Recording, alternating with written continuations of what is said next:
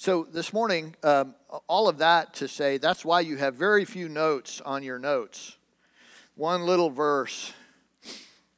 As my team, gets, we were pulling this together this past week, and the team always wants, it's always, can I just tell you, I'm going to let you feel my pain for a minute. Sunday comes like 2 days after it just came. Sunday is like, okay, so I did the math the other day, and I've been responsible for 3,845 services in my tenure, 3,800. And let me tell you, it felt like they were one after the other. My team, when we do staff meeting on Monday, they said, what are you going to talk about next week? I said, I just birthed the baby yesterday. Don't ask me to get pregnant again. Hard, it's all, Sunday is coming. And that's not an excuse. That's a reason. I'm just giving you the reason. Walking through the last few weeks has not been easy, and so not always been the clearest when it came time to, what are you going to talk about on Sunday, preacher? I don't know. When that question comes up on Tuesday, needs to be in the notes on Tuesday. We got to put it. We got to print it by Thursday because the office is closed on Friday, and Sarah wants to put it, get it all straight for you. And I don't know. That was my answer. How about let's go with Galatians 5:1, and we'll start there. And part of my, again, no excuses. I'm not going to make excuses, but I'm going to tell you my reasoning when it comes to, Pastor Ken, how come you haven't spoken up on racism? And I was always taught that if you can't share chapter and verse, keep your mouth shut. If you can't stand toe-to-toe on a particular issue with chapter and verse, because everybody's got an opinion, don't they? Right? And I carry the responsibility of knowing that when I say it, I've said it, and you can't get it back. And, in all the years that I've been here, I've tried to do my level best to say, is this the word or is this just Ken Kramer's idea? Because Ken Kramer's ideas won't get you from here to Wawa. But the word of the Lord will endure forever. And so I've tried to get to the place where I communicated truth, not just my view of truth, but truth as best I could communicate it from the Word. And I just really felt like, when I listened to the conversations on the internet between the different preachers and the different races and all of those kind of things, I didn't know where to add to that. My particular story, my story was not like Danita's. I grew up in Michigan. We had, I don't know that we had any other, maybe growing up, probably one or two black kids in my entire school. Moved to Western North Carolina, and I got along great with all of the black folks that were in my circle, and I had great friends, and so I never really saw. I saw the issue outside, but I never saw the issue close to me. So I didn't feel like I was prepared to really communicate anything, and so then on about Friday night, I started getting this thought because I began to search the scriptures and I began to look and say, okay, the Bible tells us very clearly that the Old Testament was written to us as an example and as a warning. And racism's not a new thing. Racism's been around since the time of creation. All you have to do is have one person that looks different than another person and you have the potential for racism, right? And so I began to ask the Lord, show me where we are at. Show me a pattern. Show me what I can communicate maybe that will help us to understand. And so I started out with that Galatians 5 passage. But if you know anything about Galatians, you understand that the whole book was written the epistle was written because of a division between Jew and Gentile as it related to, and it culminated right in chapter 2. And so in the passage in chapter 2, Paul is talking about the gospel, but then he's saying, Peter was in the cafeteria with the other high schoolers, and he was fine sitting with the Gentiles until the Jews showed up. And when the Jews showed up, Peter stopped eating with the Gentiles and went over and ate just with the Jews. And I told him, you're a gospel preacher. You can't act like this, right? Are you understand my paraphrase here?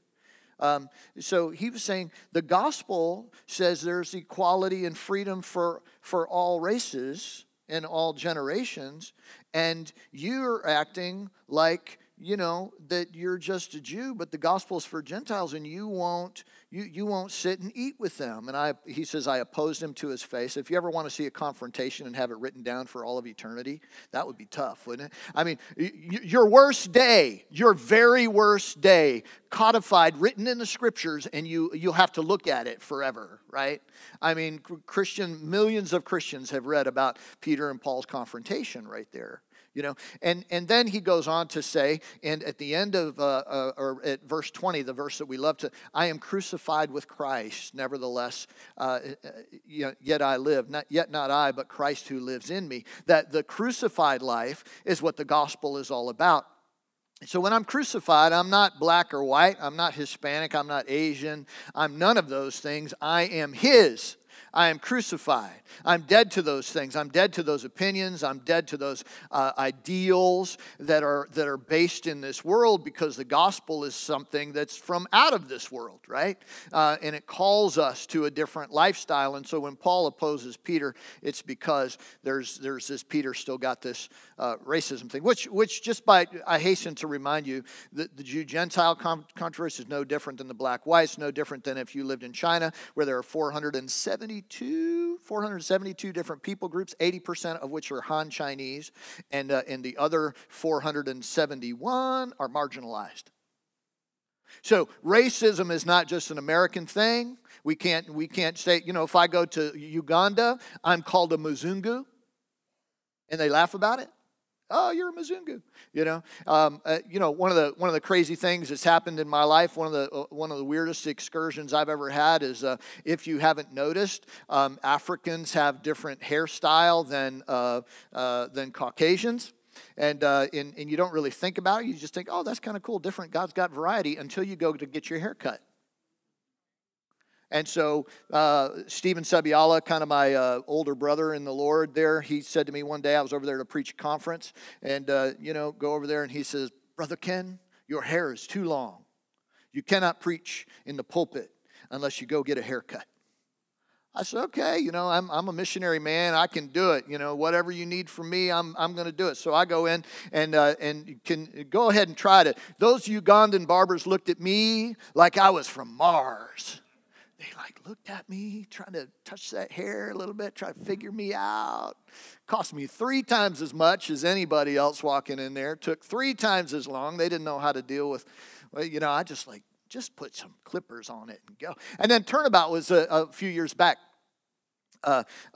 Pastor Fred, y'all love Pastor Fred Mugombwa. He was with us, and he was getting ready. He stayed with us in our home for about a week, and I said, Fred, is there anything you want to do before you go to New York? And he says to me, well, I'd really like to get my hair cut. Now, this is just a Caucasian looking at an African brother. His hair's like this. It's like, haircut. Really? You want to get? Yeah, it's getting too long. Getting too, And I said, okay. And so then immediately I had this problem, because I'm like, I can't take him to the lady that cuts my hair, because she's not going to know. So I called Reuben. I said, Reuben, help me out, man. Where do I take Pastor Fred to get his hair cut? He's like, got to go to Moody's. Okay. And so that alone was a cultural experience. I was like, that is so cool. I never thought it. If you don't stop and think about it, you don't really relate. You don't know. And so they, in that setting, they had 35 different hairstyles, and you pick the number, and so I want that, and I want this, and that's how they did it, and it was done. I was like, that is so cool, the differences, the things you find out as you listen, as you walk together. So the thing I want you to get a hold of today, it is for freedom that Christ has made us free. And everybody, if you were to look at some kind of a continuum, everybody is on some level of continuum of freedom. None of us have yet attained it. We are bound at some level to our own perspective. We are bound at some level to our own pride. We are bound at some level to, to the limiting factor of our understanding. But yet, Christ has made freedom available to us. Are you with me? Now, for some of us, freedom, like I said earlier, comes easier. Let me share an analogy with you the other day. This has to do with options. So when I was a little kid, and my dad, I wanted to learn how to play ball, and so my dad got me playing ball the way he knew how to play ball because he's left-handed. How many left-handed people are there in the room? Look around. 1, 2, 3. Oh, I can't count your hands twice. I was going to count Bill's hands twice. Just one hand, please. Only vote once. 1, 2, 3, 4, 5, 6, 7, 8. Oh, okay. So about 8. I'm actually technically, I see that hand all the way up there, Carrie Landry. And I'm sorry, I don't always look up. And so I'm not actually left-handed, but I play ball left-handed because my dad was left-handed. Go figure. So I said, Dad, one time I gave him a fit about it. I said, Dad, why I'm right-handed with everything else. Why did you get me playing ball left-handed? And he said, well, when you were a kid, he said, you throw the ball with the right, you throw the ball with the left. He said, it was just easier because I'm left-handed. I could show you how to do it. Thanks, Dad. Started me down. So I bat left-handed. I throw with my left. I bowl with my right. Go figure. I don't understand that. If I golfed, and I don't because it's really bad. If I golfed, I would golf left-handed. But I cast with my right and I reel with my left. And so there are certain things that I'm just kind of. Somebody once said, ambidextrous. I'm not ambidextrous. I'm amphibious. No. Anyway, dad joke. But here's something that I discovered, and quite by accident, but maybe it'll communicate something of this idea, and I hesitate to even use the word because it sounds so political, but I want you to understand it from this perspective. Okay, we had 8 people in here who are left-handed. If a left-handed person goes to buy a guitar or a ball glove or some tools, they will look and they will find a long shelf for everything that's made for right-handed people and a really small shelf for everything that's made for left-handed people. So when I was 7 years old and I went to get a ball glove, I discovered that I had the choice of one. But the right-handed guys had the choice of 700. That's what it seemed in my mind, right? And you want to know why? You could say privilege. You could say that because 90%, and this is the factual status, 90% of the people on the planet are right-handed, 10% are left-handed. That's a majority rules kind of thing. They get to set the rules. The privilege was that probably the guys that market ball gloves recognize, well, we can't put out just as many ball gloves for people that are left-handed as people who are right-handed because they're 90% are right-handed, 10% are left-handed. You can't just put out the same amount. We'll have all this stock left on our hands. We'll lose all our money. I get the marketing side. But when you're the lefty, you don't really care about the marketing side. You only care about the fact that I got no choice, that I have to take what's handed to me because the people who are in charge of this system are dictating it. It works for them, but it doesn't work for me. So I want to take you to a passage that kind of demonstrates, I think, a little of this idea. And in the book of Joshua, if you'll turn there with me.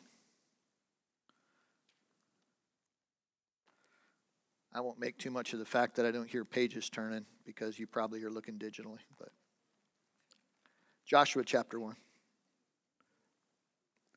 So here's the passage. Joshua, there's this transition that's taken place. Moses has died. Joshua gets tapped to be the guy that carries the people into the promised land. He's one of only two of all the Jews that had left out of Egypt to go into the promised land. One whole generation didn't make it because of their unbelief.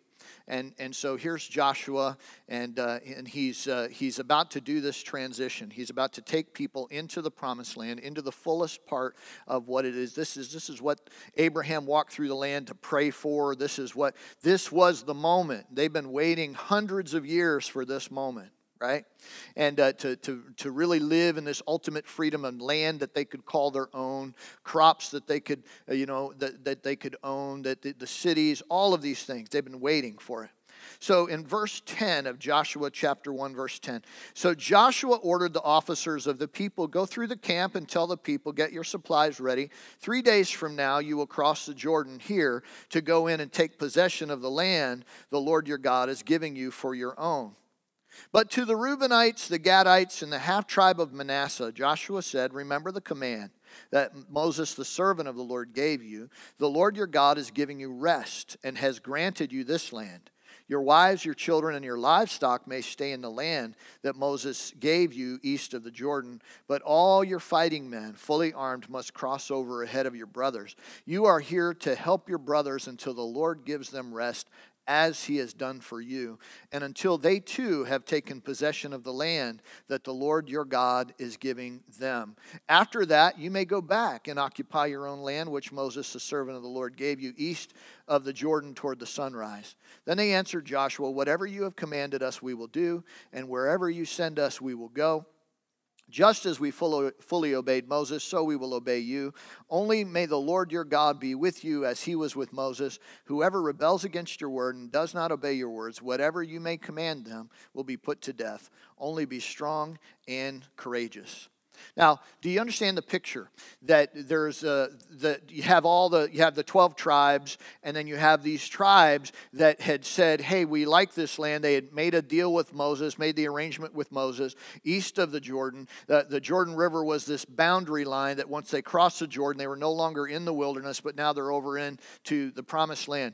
But east of the Jordan, there had been a conversation, and there's a lot of back history on it, but the Reubenites, the Gadites, and the half-tribe of Manasseh had said to Moses, can we settle here? And Moses granted them that land and said, you can have this land. If you don't want to go all the way in, you don't have to go all the way in. If you want to settle here, you're at rest. And so there a time, we don't really know, I don't know, didn't do the backstory. I could probably find out pretty close, but we don't know how long they had settled there, but they literally settled. All the rest of the camp was making plans to go over into the promised land. They were going to cross the Jordan. They were going to go in there. But here's these 2.5 tribes, and they had already settled. They had already put things in motion. If they'd spent any length of time there, obviously they'd put their tents up for the first night. But if they knew where they were going to be living, then they probably would have started settling in. You know, how many of you know what I'm talking about when I say settle in? How do you know? Some of y'all hadn't settled in yet because you still have boxes you haven't unpacked. Now, can I just tell you, if you've been there 6 years and you ain't unpacked them boxes, just go ahead and sell them now.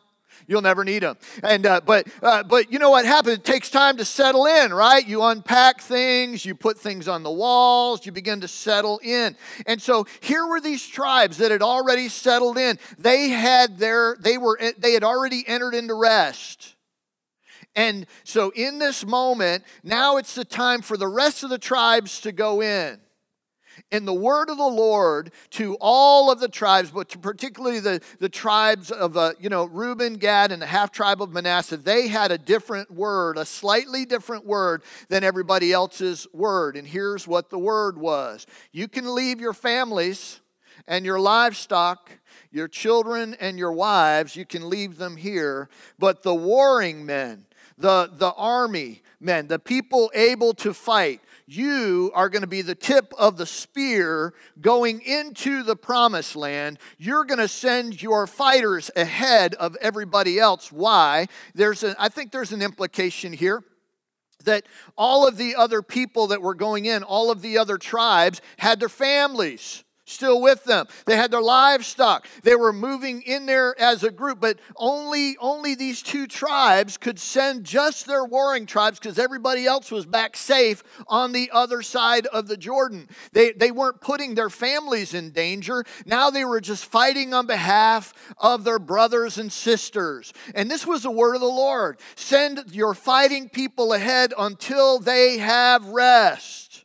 Do you see an application for us here today? Do you see an application that the freedom in America, you and I may be experiencing that freedom and we never had to lift a finger to fight for it, but some of our brothers and sisters don't have that freedom yet. They haven't been given rest. The promise still remains, but there's a lot of fighting to be done. The promise still remains, but they still need people to come alongside and to stand up on their behalf and say, I'm with you until we get this thing done. I'm with you until we get where we're supposed to go. This is what America was founded on, right? This is and so I don't know how much of the American dream you've grabbed a hold of, but some of our brothers and sisters have yet to have attained it.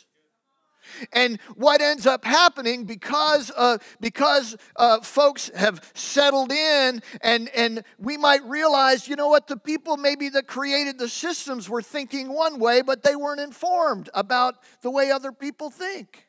Right? And so what needs to happen is we need to have these conversations. We need to sit down and say, okay, this is how I see it, but this is how I've always seen it. Let me see it a different way. Let me have a conversation that I can be informed because there are things that I didn't realize and that I wouldn't realize except that I'd sit down and have a conversation. And so here it is laid out for us, I believe, in the Word, that Joshua is saying, you know what, leave your area of comfort and go to battle for your brothers and sisters until they can enter in to the rest that you already have. Now, here's the danger. Right here. Here's the danger. You have economists in our world. I'm going to use a mathematical illustration, which is very dangerous for me because I don't do math very well. Okay, but I know enough about this, right? So if you have a pie, and you have that pie has 100%. You can't have more than 100% of pie. You think you do, but you don't, right? A lot of people think that in business and in life that it's all a zero-sum game. You know what I'm talking when I say zero-sum? The whole thing is only going to add up to 100. So that means if I have 50% and you have 50%, then we're equal. But if I get 55%, then you're only going to have 45%. Can I tell you in life that is a misnomer? It doesn't work that way. That in order for my brothers and sisters to experience freedom in their life on a systemic level, not just a personal level, but a systemic level, that's not going to take anything from me. In fact, it's going to enhance my life. It doesn't give me less freedom. It lets me help them to appreciate more. It's not a zero-sum game, and when it comes to this, when it comes to all of these issues there shouldn't be this tension. Why? Because it is for freedom that Christ has made us free. So that you and I could walk in freedom. So that you and I could live in freedom. Freedom is not an American thing. Freedom's a God thing. America just decided to say, amen, we believe that. So let's put it into our Constitution because we believe these things. We hold these truths to be self-evident, right? That all men are created equal. And so we understand that in America, and because we have that, but we know we haven't lived up to it yet, and some of us hadn't wanted to admit that. But can I tell you, if you go to another country, you got countries that are run by one regime. You got countries that are run by one tribe. You got, as bad as we can look around, and can I just tell you, this is a human nature thing, right? I'm not apologizing, but we can look and we can pick apart no matter what, no matter how perfect things are, we can pick it apart. And this side of heaven, it's always going to be that way. But other nations have it a lot worse. So let's just recognize that there are people that we need to hear their stories because they are our brothers and sisters. And we need to hear their stories. And we need to say, you know what? First of all, I recognize that is injustice and that's not allowed in the kingdom of God. And it shouldn't be allowed in my life either. And I need to learn how to walk with you as my brother and sister. And I need to learn how to stand up for you. But if I don't know what the story is, if I don't know what the story is, I can't stand up for you. Because Danita had told me her story 20 years ago when we had a situation arise in the local ministerial community. And somebody, one of the guys, and it happened to be a person of color, and he spoke up, and he said to her in front of us all, he said, "I don't think you should speak unless your pastor gives you permission." I said, "Brother, this woman is a woman of God, and she's got a calling on her life, and she doesn't have to ask my permission to speak. She'll speak up for herself, just so you know. That's how we roll." And the reality for our black brothers and sisters is not it's not the reality of us as Caucasians. It's just not. But we don't really know until we've walked with them, until we share. And I didn't know what was going on with Danita. I just knew I needed to talk to her. But a lot of times the first thing we do is we prejudge what the conversation's going to be about. We kind of like, I can summarize it in my head. I think I know what's coming. You don't have a clue. You don't have a clue. And you don't want to go in there with your ears already clogged up with your preconceived thoughts. Because you will not arrive where you need it. You won't get at the truth. And that's what the word says. You'll know the truth. And the truth will make you free. Not your truth, not my truth, his truth. You'll know the truth, and the truth is what makes us free. And that's what any of us can hope for, right? And so I'm really encouraged about this meeting together. I want you to spend a little time in that text, but I really want us to get a hold of this thought right here. And we're going to just close in prayer here in just a minute.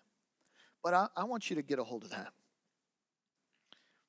Your wives, your children, and your livestock may stay in the land that Moses gave you east of the Jordan, but all your fighting men, fully armed, must cross over ahead of your brothers. You are to help your brothers until the Lord gives them rest, as he has done for you, and until they too have taken possession of the land that the Lord your God is giving them. Right? You leave your comfort zone. You leave the place that's familiar. You go to the place that's unfamiliar. And you don't do it because there's something wrong with you. Well, I'm not racist. You don't do it because of that. You do it because the Lord's already given you rest. And now you're contending for somebody else's rest, not your own. And you're going to know when they have rest when they tell you. When they can look around and they can say, okay, we have slayed this enemy. I can set my house down right here. I can put my field out here, put my garden out here. I know the perimeters around me now. All anybody wants is freedom. Why? Because God put that in us. He put that in us.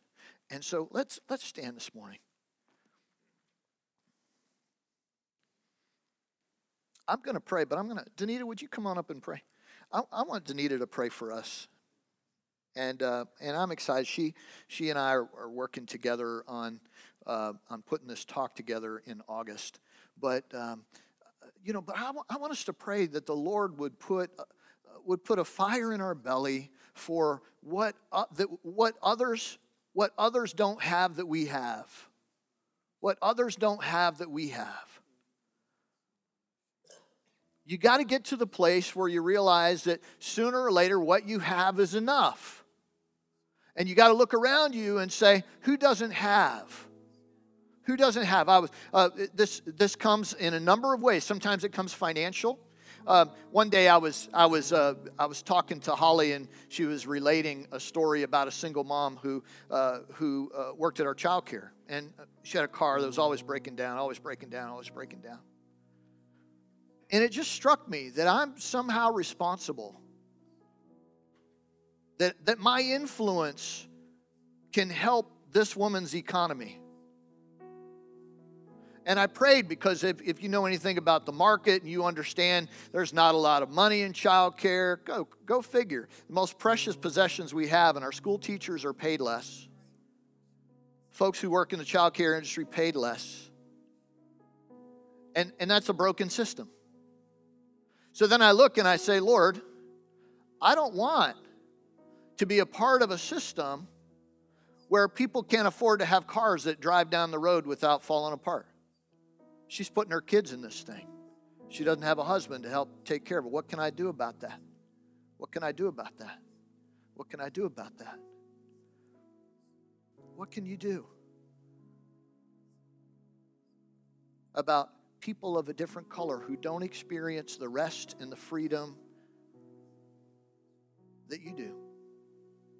What can you do? Well, that's the question. So let's do some listening. And let's ask the Holy Spirit to drop something into our hearts, because He's got a plan. He's got a plan. I don't want my plan. I want His plan, right? I want His plan.